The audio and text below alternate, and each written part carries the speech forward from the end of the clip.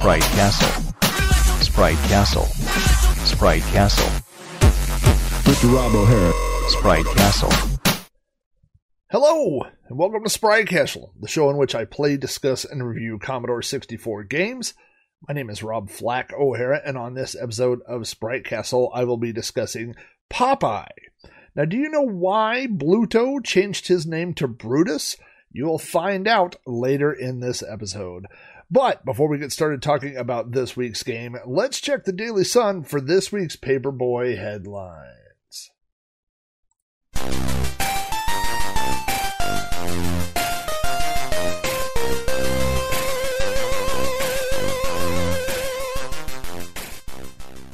Welcome back to another episode of Sprite Castle. If you want to check out the video version of Sprite Castle, head on over to youtube.com/Amigos Retro Gaming and look for the Sprite Castle playlist on their channel. I have other gaming videos on youtube.com/Sprite Castle, but not the podcast Sprite Castle, which is confusing and bad planning on my part. I stream live at least once a week. If you want to watch what Commodore 64 games I'm playing live, you can join us Wednesday nights. Go over to twitch.tv/Rob O'Hara. If you click that little subscribe button, it doesn't cost you anything at all, and you'll get a notification when I begin to stream. And all of my podcasts are always available over at podcast.robohara.com. I am thankful that I got all that stuff out of the way without messing it up, and that is good because yesterday was Thanksgiving, and Thanksgiving is a special holiday for me. I don't know why. I'm big on Halloween. I'm pretty big on Christmas, but for some reason Thanksgiving has always had a special place in my heart. I always do set aside time to think about what I'm thankful for, the relationships I'm thankful for, the friends that are in my life, the things that I have, the things that I'm able to do, the people I'm able to spend time with. And so this Thanksgiving was no exception.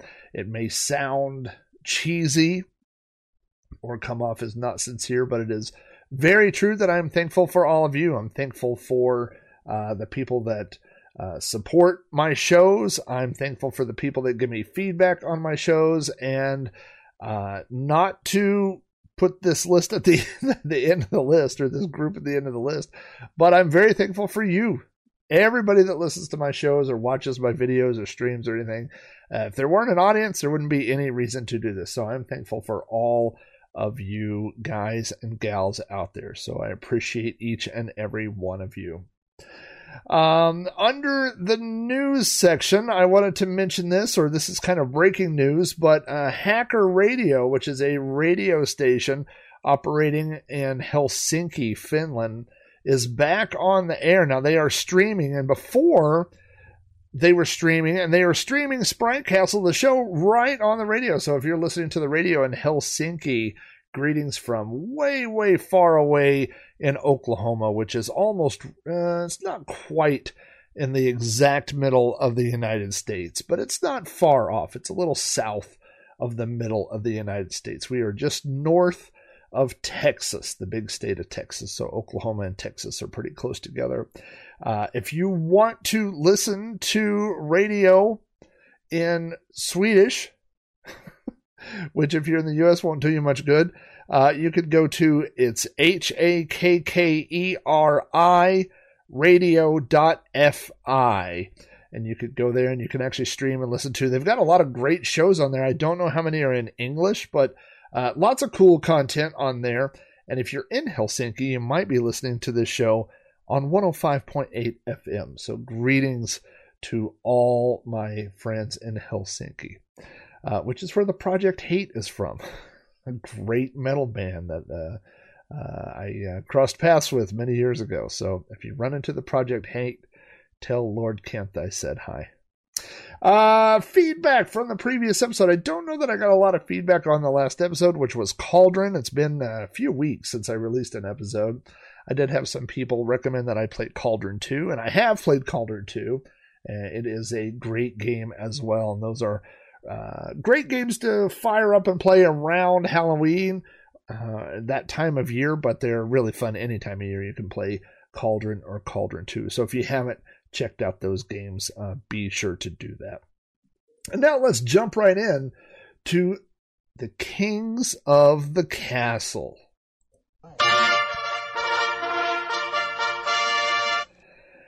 The last episode we played Cauldron, and we played that special 8-bit song at the end of the episode. And that 8-bit song was I Put a Spell on You, the creepy Halloween song.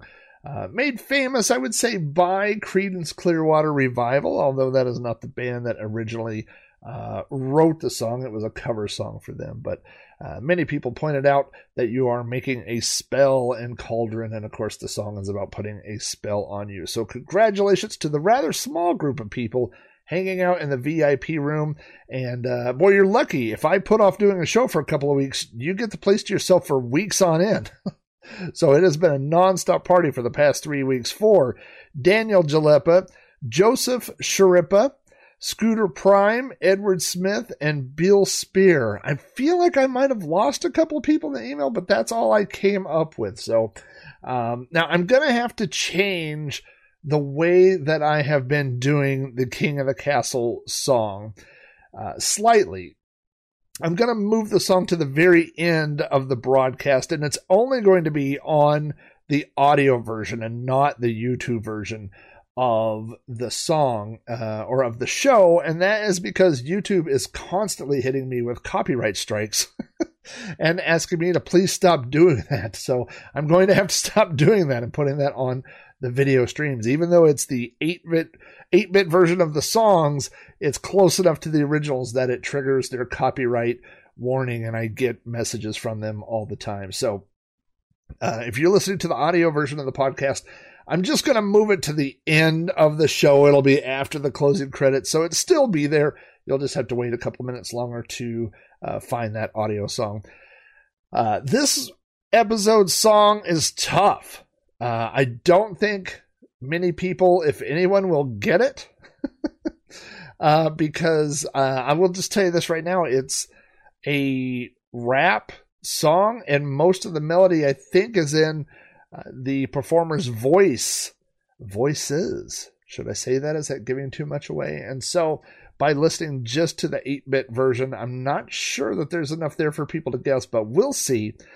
If you hear the song at the end of the episode, the 8-bit song, and recognize it, you can send an email to me at robohara@robohara.com. Be sure to put King of the Castle in the subject line so that it doesn't fall into Gmail's nefarious spam clutches. And tell me what the song is and what relation that song has to this episode's game. And if you get that, I will send you a personalized key that gives you access to the VIP room. And let me tell you, this version or this episode, the VIP room, I mean, we are getting all the terrible stuff out. We're getting lots of spinach related to some spinach dip, some other spinach treats to go in there. It's going to be a good time for everybody. So if you hear that song and you recognize it, shoot me an email with the title of the song and what relation it has to this episode's game, and you will gain access for a short period of time to the Sprite Castle VIP room. It's pretty plush. It's not a bad place to hang out.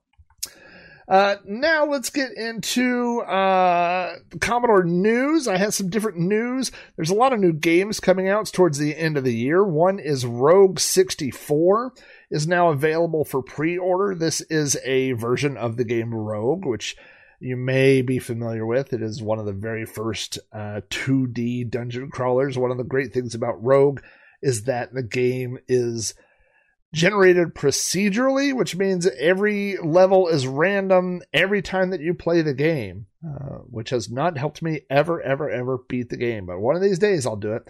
Now, I usually play Rogue on the PC. There was a version released by Epix, I believe in 83, maybe something like that. It's a really, really early game. And there are different ports to the Commodore 64, but this one looks really good. So this is an actual physical release, Rogue 64, and you could get the cartridge It comes in a box. You also do get a copy of the digital download when the final product ships, and it's 35 pounds, which is not really a bad deal. I didn't do the conversion. I think that's just a few bucks more, maybe $40, something like that, if you're in the US. But Rogue 64 is now available for pre-order. So I am looking for that. I'm put that on my Christmas list and hoping that Santa brings me a copy of that. I did check out Petaxian, which is a Petsky version of Galaxian that was released. Now, I seem to remember a Petsky version, not of Galaxian, but Galaga, that I played a long time ago. Of course, we recently got those great ports of Galaxian and Galaga on the Commodore 64 from Arlasoft. But if you want to check out Petaxian, you can Google that and find that. It's available on CSDB and any place where you download your Commodore 64 disk images. I almost said ROMs, but we all know that they're not ROMs. They are disk images. Another game that was recently released was Pac War, and that is WOR, and it's spelled that way because it is a combination of Pac-Man mixed with Wizard of War. So the game looks like Wizard of War, except for there are dots in the maze like Pac-Man that you have to collect, and it's very, very fun. Pac-Man's a great game, and Wizard of War is a great game, and I don't know why nobody thought to collect the two or combine the two into one game before, but somebody did it, and it is a blast to play. So if you're looking for something to play over the holiday weekend, if you're taking any time off here, that's a great one to play. Pac War. I don't normally talk about games for other Commodore systems.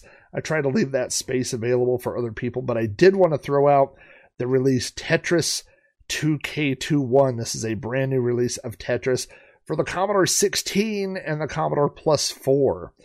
There are lots of different versions of Tetris, dozens of versions of Tetris on the C64, maybe more than dozens, I don't know. But the Commodore 16 and Plus 4 don't always get the same amount of love that our beloved 64 gets.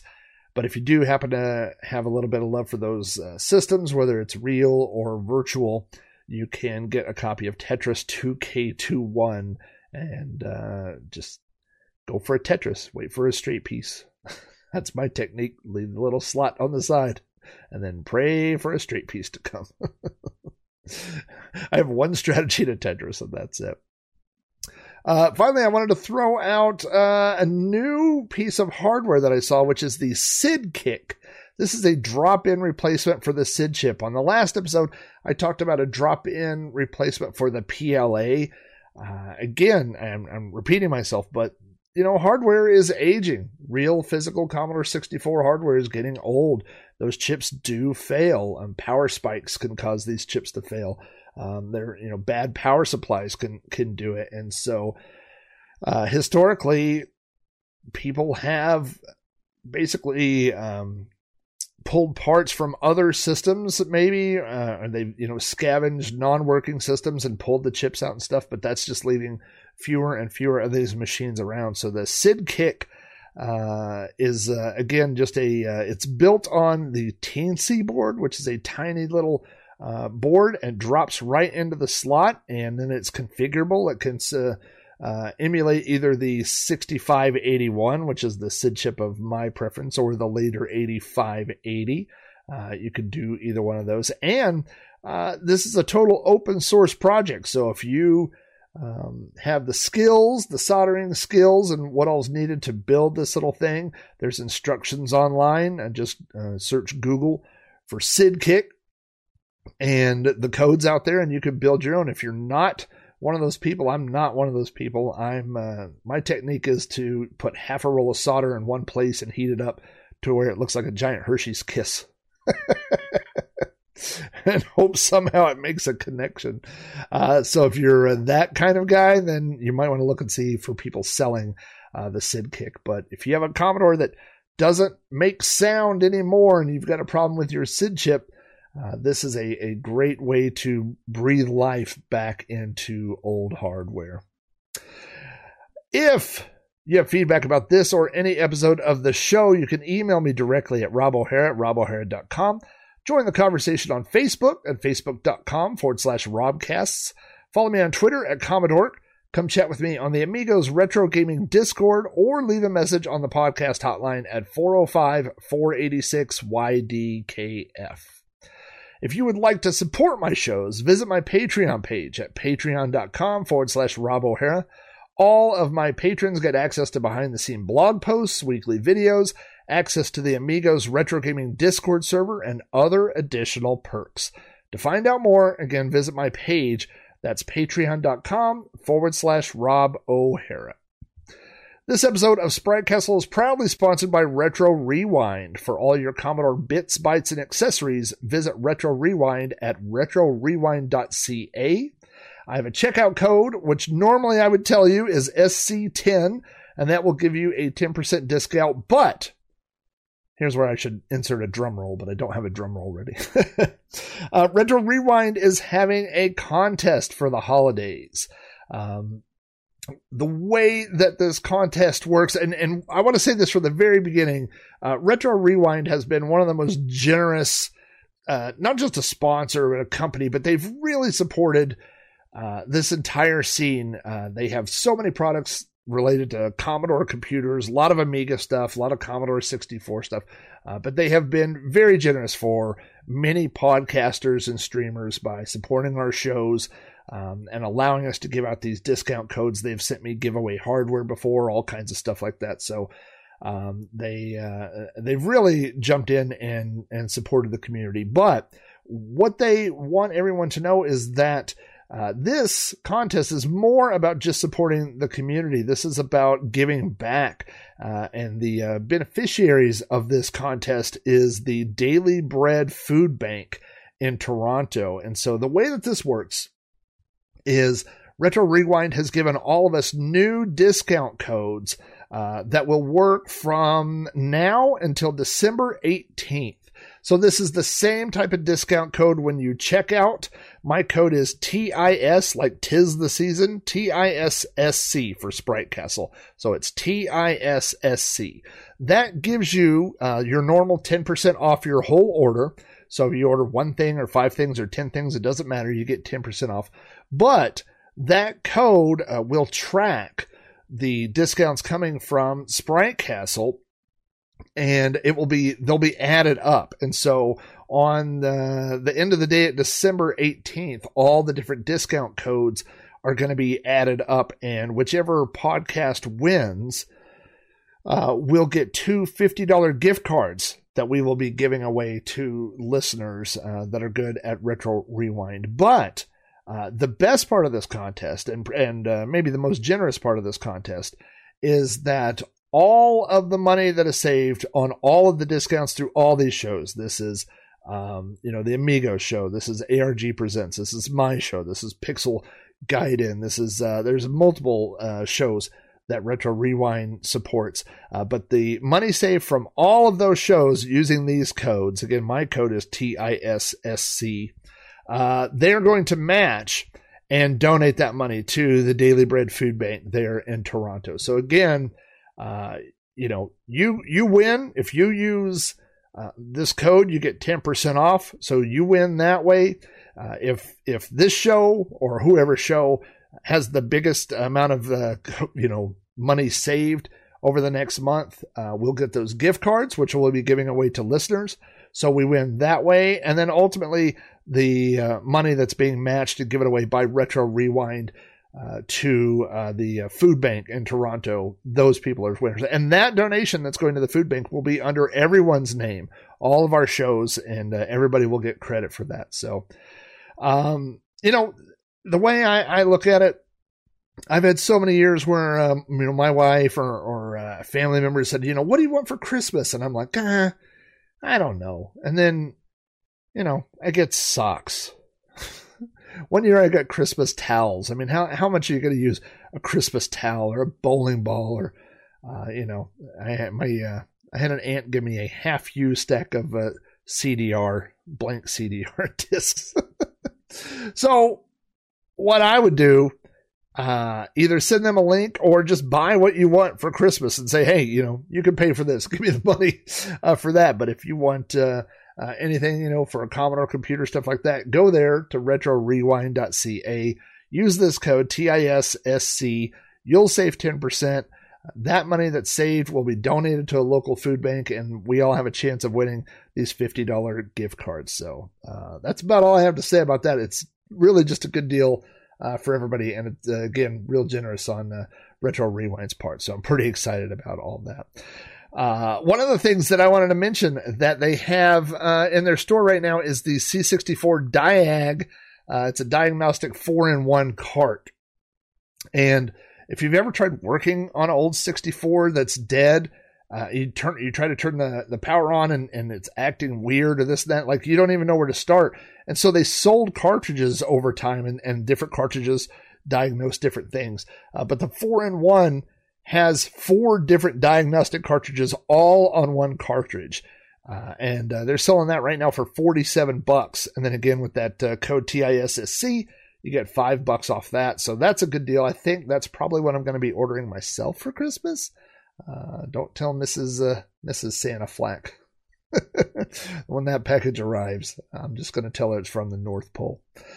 Anyway, those are this week's headlines, brought to you by my local paperboy who hit me in the head with my newspaper this morning. Awesome sauce. Now that we've discussed this week's news, let's discuss this week's snack. Crack, crack, crack the egg into the bowl. Crack, crack, crack the egg into the bowl. Talking snack. Normally on Talking Snack, I talk about a snack that I have had while I was recording the show or writing the show, or something related to the game that I've had recently, or that reminds me of an old memory. And I've got to be honest with you, the only food that applies to Popeye is spinach. And I don't really care for spinach. Spinach dip is okay.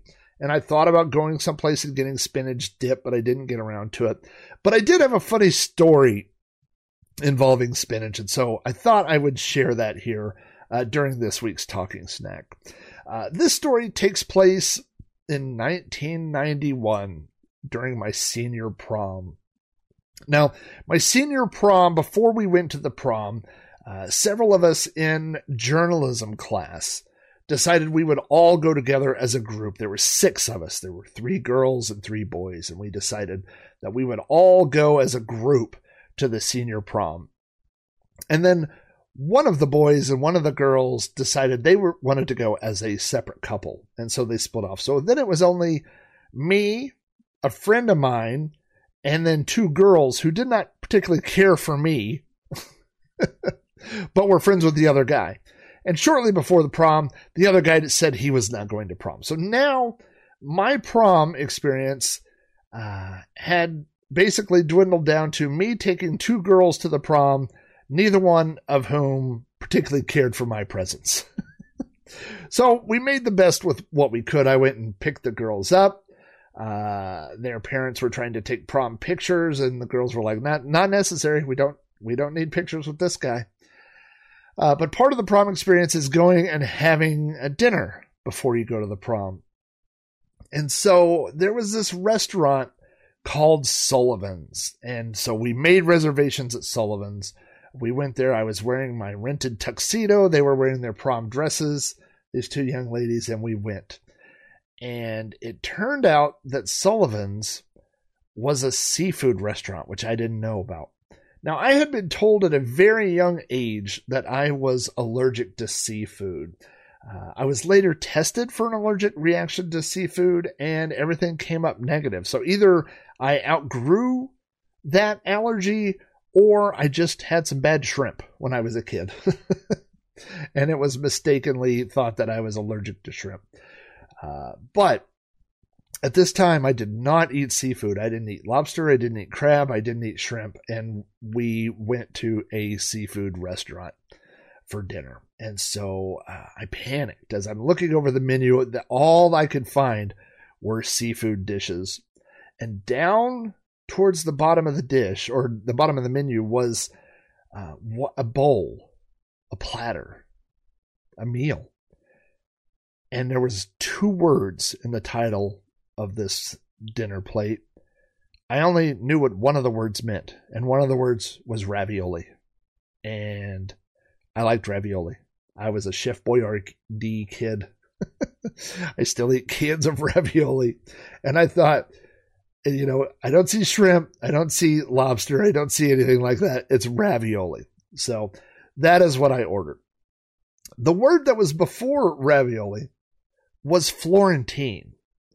I didn't know what Florentine meant, but Florentine apparently means made of spinach, made with spinach, made with spinach ingrained in this dish. And so my plate arrived with just a couple of very large ravioli that were green because they put spinach in the pasta that they use. And the ravioli were stuffed with spinach, and they were covered with a spinach meat sauce. I did not like seafood, but if there was one thing I liked even less than seafood, was spinach. And so that's what I had delivered to my table in front of me, was this giant plate that looked like it had 2 or 3 green pillows laying on it, which were giant green Florentine ravioli. If I remember correctly, I ate a little bit around the edge. I ate a lot of garlic bread, and we got out of there, went to the prom, and they had some hors d'oeuvres, and I pigged out on hors d'oeuvres, none of which contain spinach. So I know that spinach supposedly gives Popeye his strength, but it didn't do anything for me. Not then and not now.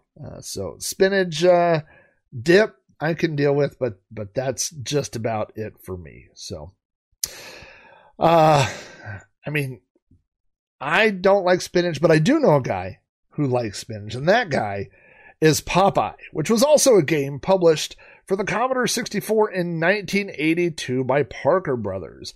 It is a game that supports 1 or 2 players that uses joystick controls. We have talked a little bit about Parker Brothers before on the podcast, but I'm not sure how much detail I went into. Parker Brothers was founded in 1883. That's 1883, not 1983. They were known for making board games. They were originally known as the George S. Parker Company. That was their original name, until George's brother, Frederick Huntington Parker, decided to join him. And so they renamed the company from the George S. Parker Company to the Parker Brothers. Parker Brothers' biggest claim to fame is Monopoly. And most of their success came from board games. They were very profitable until 1991, at which point they were purchased by Hasbro. Now, they began moving into the electronic gaming market in the late 70s, and they were the ones who released Merlin, which you may remember was an electronic game that played multiple different games like Simon Says and Tic-Tac-Toe and things like that. And based off that success, they eventually moved into the home console market. They released games mostly for consoles first. They did Atari 2600 games and television, Odyssey 2, Atari 5200, and ColecoVision. And then they were in the market for only a few years, but exited after the video game crash in 1983. I think 1984 is probably the latest we see of Parker Brothers games released for home video games consoles. Some of their most popular releases were Star Wars. They released the console version of Star Wars. They did Q*bert, Mr. Doo's Castle. They had James Bond and Diamonds Are Forever. They released Gyrus and Frogger 1 and Frogger 2. So lots of great Parker Brothers games out there for the Commodore 64. The only other Parker Brothers game I have covered on the podcast is Montezuma's Revenge, which is all the way back in Sprite Castle number 17. My turn. My toy. This new Popeye video game has the boys fighting worse than ever. Oh, Popeye. It's my game. It's got 3 screens just like the arcade. Watch out! Yikes! Uh-oh. Fight like a man. Where's me spinach? Yeah! You choke, you wimp. I ain't wimpy. I'm much better looking. The new Popeye video game, available for most popular home video and computer systems. Now, in this game, you control Popeye, and you must collect various objects that are being dropped by Olive Oyl while avoiding Brutus, and items being thrown at him, at Popeye, by the Sea Hag, like beer bottles. Popeye can punch away some of the items, like the beer bottles, and after eating the spinach, which is available once per round, you can also punch Brutus. Popeye features characters licensed from King Features Syndicate. That's who owned the rights to the Popeye characters at that point in time. And if you don't know, Popeye is a port of a Nintendo arcade game, which was released in arcades in 1982. Donkey Kong was originally intended to be a Popeye game. You can probably, if you close your eyes, you can imagine, instead of seeing Mario or Jumpman at that time, imagine Popeye climbing his way up a building trying to save Olive Oyl from Brutus. But at that time, Nintendo could not obtain the license rights to Popeye. They didn't get the license until 1982. So that's an interesting thing to consider. What would have happened if they had got the license earlier? If they had got the license to Popeye 1 year earlier, then Donkey Kong would have been a Popeye game, and it makes you wonder, would we have ever seen Mario? Because that's where Mario and Donkey Kong come from, is the original Donkey Kong. Now, one of the things I talk about on this show is any relation that games have to things that were going on in the real world. And in 1980, we got the movie version of Popeye, which starred Robin Williams as Popeye, Shelley Duvall as Olive Oyl. We had Ray Walston as Poop Dick Pappy, a.k.a. Popeye's father, and Paul L. Smith as Bluto. If you don't know who Paul L. Smith is, he was in the original Dune. He was in Red Sonja, and he was the Archduke in the 1994 movie Maverick. So we have this 1980 movie Popeye. We had Popeye cartoons that came back on the air in 1978. So Popeye was going through a bit of a rebirth. That's probably why Nintendo tried to get the rights to Popeye for Donkey Kong, which they failed in 1981. And so in 1982, they released their own Popeye game. The box for this game is pretty nondescript because it is a Parker Brothers release. It looks like a lot of their releases. It is the box is gray. Across the top it says Parker Brothers Arcade/Action Software, and then you have a airbrushed photo of Popeye with the word Popeye. And Popeye was originally released, and maybe only released, or at least originally, as a cartridge, which was not unusual for early Commodore 64 releases, but I believe later there were budget releases probably released on cassette. I think I've seen other cassettes, but primarily, if you saw an original copy of Popeye, it was probably a cartridge. Now, there's information about the game on the back of the box, along with a screenshot of the game. The back says, put yourself in Popeye's place. You've got a daffy girlfriend who goes by the name of Olive Oyl. Right now, she's got you running in circles, chasing hearts and notes all over the place. Well, blow me down. Then there's that blubber-brained Brutus who's out to get you. He's meaner than mean. While you're dashing around, he's taking shots to knock you overboard. And if that's not bad enough, you've got that nasty old biddy, the Sea Hag, pelting you with bottles. And vultures diving right for your head. You've even got to dodge bouncing skulls. Yikes. Now you'd think with all this going on you could rely on your spinach. No chance. It's there 1 second, gone the next. When you do grab it, Brutus is in big trouble. So go ahead, put yourself in Popeye's place, if you think you can handle all the action.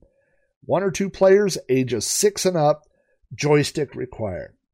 A little bit to unfold here. Number 1, I do like that at the end of the first paragraph, it talks about what's going on, and then it says, well, blow me down. So that is obviously one of Popeye's catchphrases. Well, blow me down. At the second paragraph, it throws in the comment, he's meaner than mean. I don't know. I mean, this has to be intentional, but the Popeye movie, Brutus, or Bluto as he appears in the movie, sings a song called I'm Mean. And he says, I'm mean, you know what I mean. I'm meaner than mean. So this seems like a direct reference to the movie without, actually calling it out. I thought it was interesting that they call the sea hag an old biddy. I thought biddy was kind of slang for a bad word, but maybe not. So I found that part interesting. And then, it basically explains the gist of what's going on, that olive oil is going to be dropping things and you're going to have to catch them. And it tells you who you're going to have to avoid. You're going to have to avoid Brutus. You're going to have to avoid the sea hag and the things that she throws, and collect whatever olive oil's dropping. When this game boots, the title screen and loading screen is pretty lackluster. You will see in regular text, Parker Brothers presents Popeye. This is all in just regular text. And then if you press the button 1 or 2, you will launch a 1 or 2 player game. That's pretty much it. And there's no menu where it comes up with a picture of Popeye or anything like that. It's just plain text and off you go. So you get to, once the game starts, you will see that there are 4, the game has 3 levels, but the first level has 4 levels that you can walk on, 4 platforms maybe. The top one has a big gap in the middle, and then the bottom 3 can be crossed all the way from the left to the right-hand side of the screen. And the top one, where that big gap is, has little signs that say through, and those allow you to jump across the screen from the left to the right, and so they wrap around. And that is a good technique to use to get away from Brutus. At the very top of the screen, there are 2 houses. There's Popeye's house on the left and Olive Oil's house on the right. And Olive Oil is running around left and right, throwing hearts that float down to the bottom of the screen. I guess, I'm actually looking here, the first level there are 24 hearts that you will have to collect. Each time you collect a heart, it appears up on Popeye's house, which shows the side of his house in a grid, and the hearts fill in the grid so you can see how far along you are on the level. The higher up physically that you are on the game affects the score. You get more points for catching hearts closer to the top. So it sounds pretty easy so far, but the elephant in the room is a big bearded guy named Brutus. And so what Brutus is doing, he is roaming the level and coming after you. Now, again, there are 4 different levels that you can roam from top to bottom. But the problem with Brutus is that not only if he touches you, it takes your life away and it kills Popeye. But not only does he touch you if you're on the same level, but if he is on the level above you, he can reach down and swipe you with his hand and get you. If he is underneath you, he can jump up and touch your feet and get you. In the arcade version, there's kind of a slow animation that happens right before that happens, and so you can avoid it. But on the Commodore 64 version, it's very, very fast. It happens very quickly, so you're never really safe going the level above him or below him as well. Now, eventually you will see the Sea Hag, which will appear and throw multiple bottles at you in multiple succession. So you can punch these bottles. You have to be careful because sometimes the Sea Hag will appear on both sides of the screen and throw bottles at you from both sides. So if you're standing right in the middle, you will have no chance at batting away all the bottles. But if you get closer to one side or the other, or a better technique is to get off that that level, take the stairs up or down, or one of the ladders down, then you can get away from that. Now the hearts will be floating down from the top of the screen all the way to the bottom, and at the bottom is water. And if the hearts land in the water, you'll hear a different little sound playing. And after so many seconds, the hearts will sink into the water, and that's the same. You will also lose a life. So if you hear that sound, you immediately have to run to the bottom of the screen and go collect any hearts that are floating on top of the water. So there is a lot going on. Now, there are 3 levels to this game, and they're all basically work the same general way. Olive Oil is always dropping things from the top. You have to collect those, and you have to collect so many of them to beat the level. The second level, well, the first level takes place on those platforms underneath their houses. The second level takes place at a high-rise apartment, and again, it's the same idea. For some reason, in this one, Olive Oil is singing, and she is dropping music notes. I think maybe she's actually playing a harp or something, but she's dropping music notes instead of hearts. And then on the third level, you are on Brutus's pirate ship, and the Sea Hag's buzzard will try to get you. The Sea Hag still comes out, so there's a lot. Oh, and Olive is shouting help. I don't know if I said that. So you have to collect the word help. Literally, the word help is falling down, and you have to collect those. Now, the way to fight Brutus is your can of spinach will appear on these levels. It'll only appear for a short amount of time, and then it goes away. And sometimes it'll be on one side of the screen, sometimes it'll be on the other. But when it appears, you can run over to the spinach and punch the spinach, and you, just like on the cartoon, it's like when Popeye eats the spinach, you become Super Popeye, and it will play 2 riffs of the Popeye theme song. And while that's playing, you can run around, and if you can catch Bluto, you will knock him all around the screen, and it will take Bluto out, or Brutus. I've got to say Brutus. It will take Brutus out, not for the rest of the level, but for maybe 15 or 20 seconds. There is a second way to take Brutus out of commission, temporarily again. There is a punching bag at the top of the first level, and a barrel that drops down if you punch the bag, and it drops the barrel. And so if you hit Brutus in the head with the barrel, it will take him away. Now, I did read online that if you hit Brutus after you've eaten the spinach, and while he's bouncing around the screen, if you can also hit him with the barrel, so you've hit him basically twice at the same time, he will disappear for the remainder of that level, but good luck doing that. So again, I talked about level 2, level 3. The controls for Popeye are pretty simple. It's a 4-way joystick, but you do use diagonal. I should say, I guess it's 8-way, because you have to hit diagonal to go up and down the stairs, which is not really hard to do with an Atari-style joystick or even a gamepad.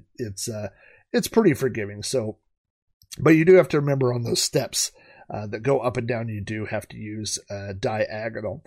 The button punches, and so you will need to punch the spinach. If you want to get the spinach, you have to punch the punching bag. You can punch the bottles that are being thrown at you by the Sea Hag. But one thing you'll notice is there's no way to jump.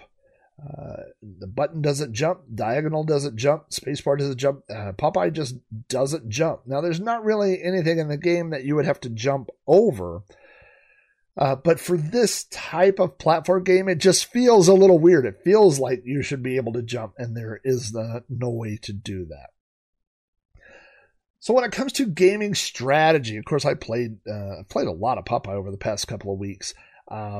If you're trying to get a higher score, number one, the higher up on the screen that you are, where you collect the hearts or the music notes, you get more points. The longer they're on the screen, the less value they have. So if you're trying to get a high score, you got to collect all that stuff as close to the top of the screen as possible. Another thing that I found myself doing a lot, especially on the first level, is using those little through passages. So I could lead Brutus to one side of the screen and then quickly go through the wraparound, and then I'd be on the other side and I could collect hearts while he was making his way back over to get me. The other thing I found out is that the hearts and notes and all those things, their value doubles during the time that the spinach portion of the game is going on. So One of the ways you can get more points is wait until there's a lot of hearts or music notes on the screen, hit the spinach, and while Brutus is flying around the screen, collect as many hearts or notes as you can, and you'll get a lot more points that way. According to the manual, hearts are worth 500 points, 300, 100, or 50, depending on which of the 4 levels you collect them on. And again, if you get those while after you've eaten the spinach, in that very short period of time, 10 seconds or less, you will get double the amount of score. If you punch Brutus, that's 3,000 points. Smashing the bottles is 50 points. Hitting the punching bag is only 30 points. If you're able to hit Brutus with the barrel, depending on what level you're on, you will get 1,000, 2,000, or 4,000 points. So that is a way to get a lot of extra points. You do get an extra man after earning 40,000 points, which is a pretty good game. It's not... I played a lot of games on Popeye, and I don't know that I ever got 40,000 points. Maybe once or twice I did. The high score for the Commodore 64 version that I found online on retrocomputerscene.com is just over 147,000 points, which is a pretty good score for this version of Popeye. So, let me get into the story of how Bluto became Brutus, why he's known as Brutus in this game, why he's known as Bluto in a lot of other places.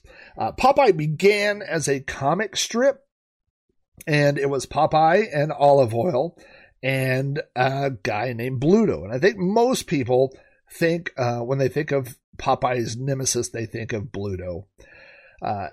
After it being a comic strip, King Features, I think it was Fleischer Studios, purchased the rights or leased the rights to Popeye, and they started making cartoons. So they took it from the comic strip to being the cartoons that we saw in the early theater days, and some of those have been moved over to television or other video formats.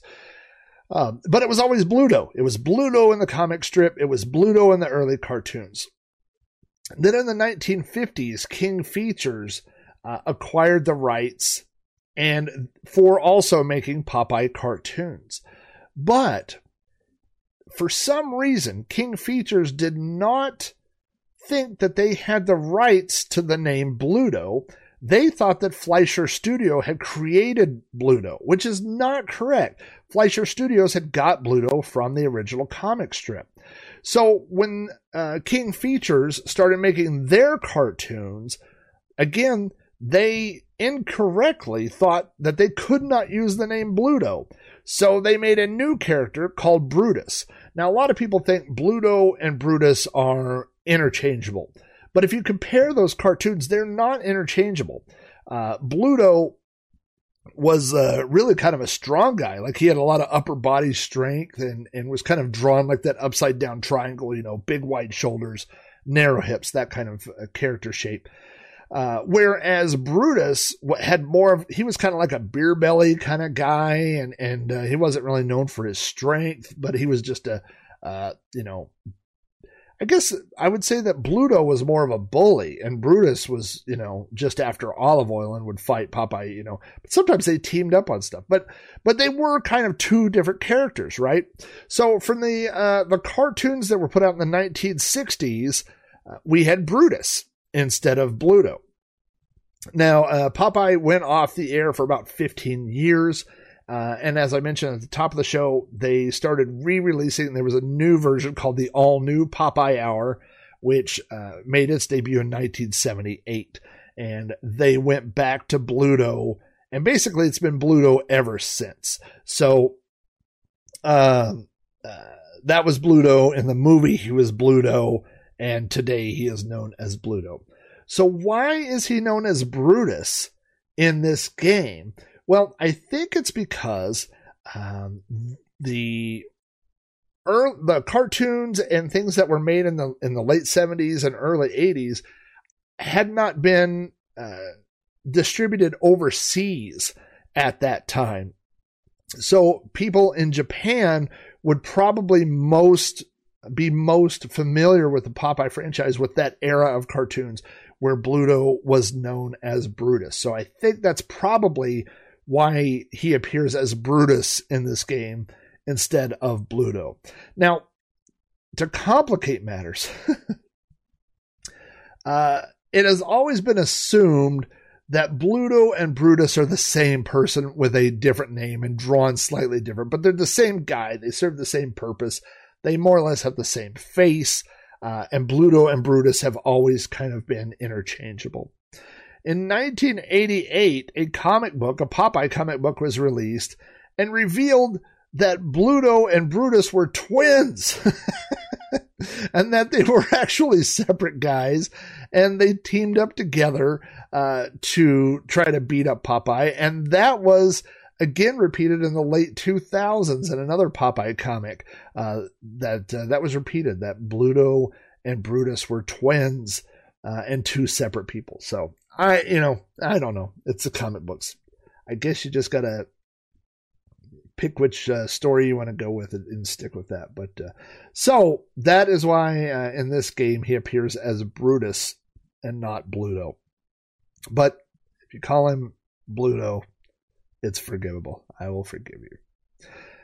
Online reviews of this game were fairly positive, although I didn't find too many of them, but Lemon64 has an aggregate score of 7.3 out of 10, which is pretty good. C64 Games has 6 out of 10. That's a newer review. And C64.com has 7.5 out of 10. Some of the early reviews said that this was the closest people had ever seen to actually playing a cartoon. So I don't know about that. Probably so until the next year when they saw Dragon's Lair, where people actually could play a cartoon. But at the time, it got pretty high reviews. Popeye did not just appear on the Commodore 64. It was ported to the Atari 2600, the Atari 5200, the Atari 8-bit, the ColecoVision, the Intellivision, the NES, the Odyssey 2, the TI-99 4A. All of these versions look and play slightly different. A lot of them have pluses and minuses. The ColecoVision version looks really good, but it plays a little bit differently than this version. Some of the other versions, the Atari ones, some of them don't look as good as this version, but play a little bit better. So if you enjoy this game and you're just into retro systems in general, you might go check out some of the different versions of Popeye, although the review that I read said this is the definitive version of Popeye for home computers and home consoles. I don't 100% know that I agree with that, but it's a good game. If you're only going to play one version, this is not a bad one to pick. Now, there were multiple Popeye games for the Commodore 64. There was another game called Popeye by Macmillan, released a couple years after this. That is nothing like the arcade version at all. It's more like a action adventure type game, and it's known because the sprites of Popeye take up about 2/3 of the screen. The characters are gigantic on the screen. It's a very strange looking version. There's also Popeye 2, which is more of an adventure kind of game available for the Commodore 64, and Popeye 3 Wrestle Crazy, which is a game where Popeye goes to outer space to a wrestling match and has to wrestle different aliens. And at one point he has to wrestle the Xenomorph from Alien and some monster looking thing that looks like a Dalek from Doctor Who. So is it Dalek or Dalek? I always get it wrong. I think it's Dalek, but regardless, it's a crazy game. So Popeye 3 Wrestle Crazy is pretty bizarre. Maybe I'll play that one of these nights on these streams.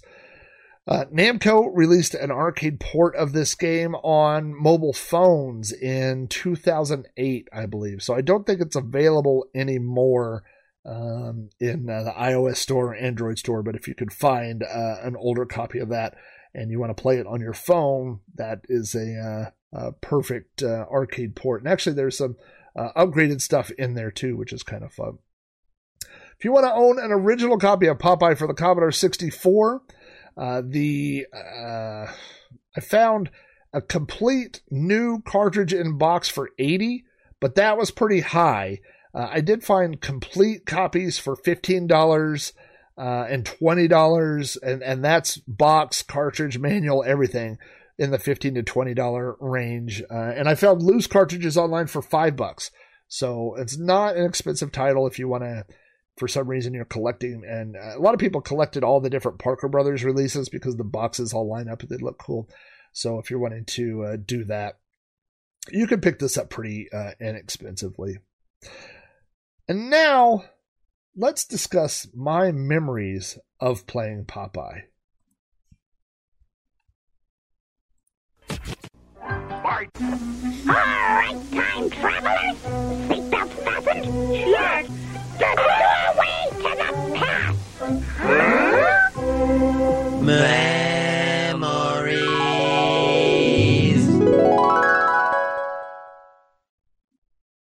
I remember when I didn't hit the wrong thing on the soundboard. No. I have a lot of memories of Popeye as a kid. I used to watch Popeye the cartoon before school. This would be the all-new Popeye Hour that I mentioned that was debuted in 1978 and ran through the early 80s. 1978, I believe, is the year I started kindergarten. So we would always have the TV on as we sat inside waiting for the bus. I lived at the very end of a street, so you could watch TV and watch out the front window, and there was a bus stop at the other end of the street. And so if you saw the bus down there and it would stop, and you knew now it was time to grab your stuff and get ready, because the other bus stop was basically right in front of my house. So we would sit there and watch morning cartoons. I watched Groovy Ghoulies, I watched Woody Woodpecker, and I definitely watched a lot of Popeye before the school bus ran.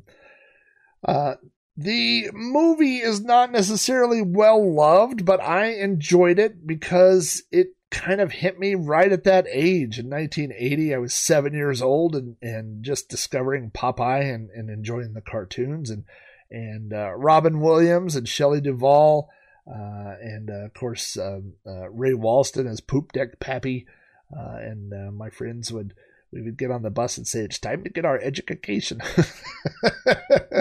So I enjoyed the Popeye movie. Of course, if you want to do a deep dive, go look at Harry Nilsson. If you know who Harry Nilsson is, he's the guy that wrote Put the Lime in the Coconut and several other songs like that. But he did the entire soundtrack for Popeye the movie. So there's a lot of interesting stuff to read and listen to about Harry Nilsson doing the soundtrack.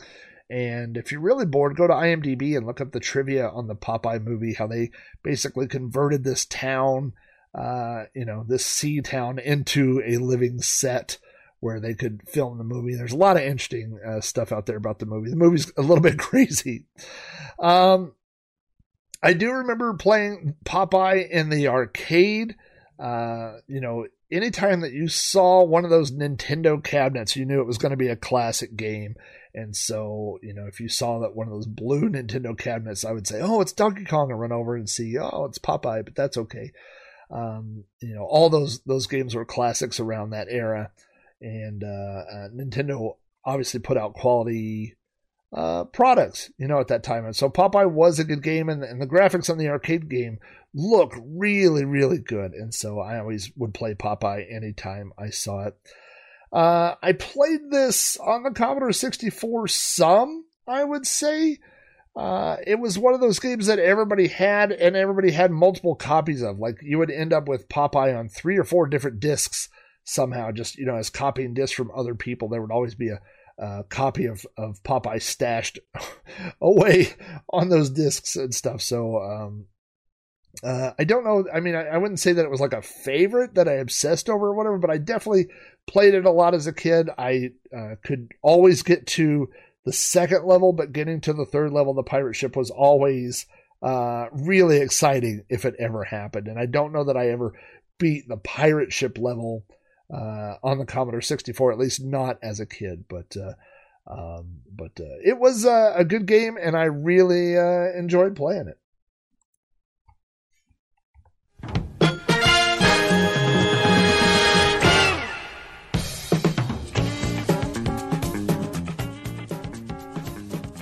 All right, it's time to take this game to the 8-bit courthouse and see what the rating is.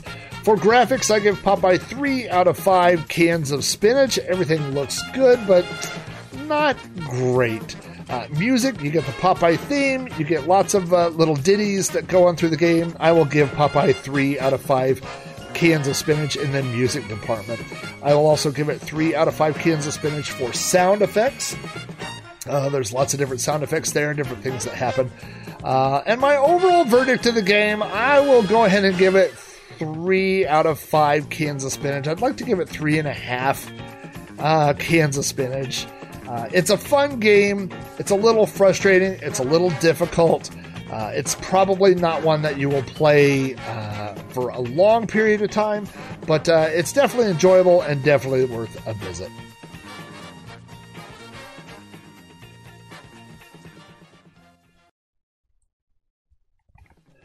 Well, thanks again for tuning in to another episode of Sprite Castle. If you have feedback about this or any episode of the show, you can email me directly at robohara@robohara.com. Join the conversation on Facebook at facebook.com/robcasts. Follow me on Twitter at Commodore.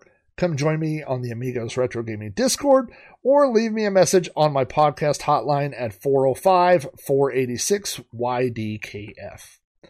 All patrons of my show get behind-the-scenes blog posts, weekly videos, access to the Amigos Retro Gaming Discord server, and other additional perks. To find out more, visit patreon.com/Rob O'Hara. I'd like to take a moment to thank all my patrons. These are the people that keep this show moving forward each and every week. Those include my 8-bit supporters: Alan Hennessy, Alan Hudgens, Armadon Restel, Brian Barr, Carrie Clanton, Chris Albright, Chris Folds. By the way, Chris Folds has not been feeling well, and he is on the mend now. He's feeling better now. So special shout out to Chris. Glad that you are on the rebound. C-Dubs, Cowbird Boy, Dan, Paradroid Heavy, Dave Velociraptor, David Hearn, David Modolak. Gosh, I want to make sure I say these right. Eric Stryanisi, Garrett Allier, Gary Heather, Graham Vebke, Hacker Radio. Welcome, Hacker Radio, and all our listeners out there in Finland.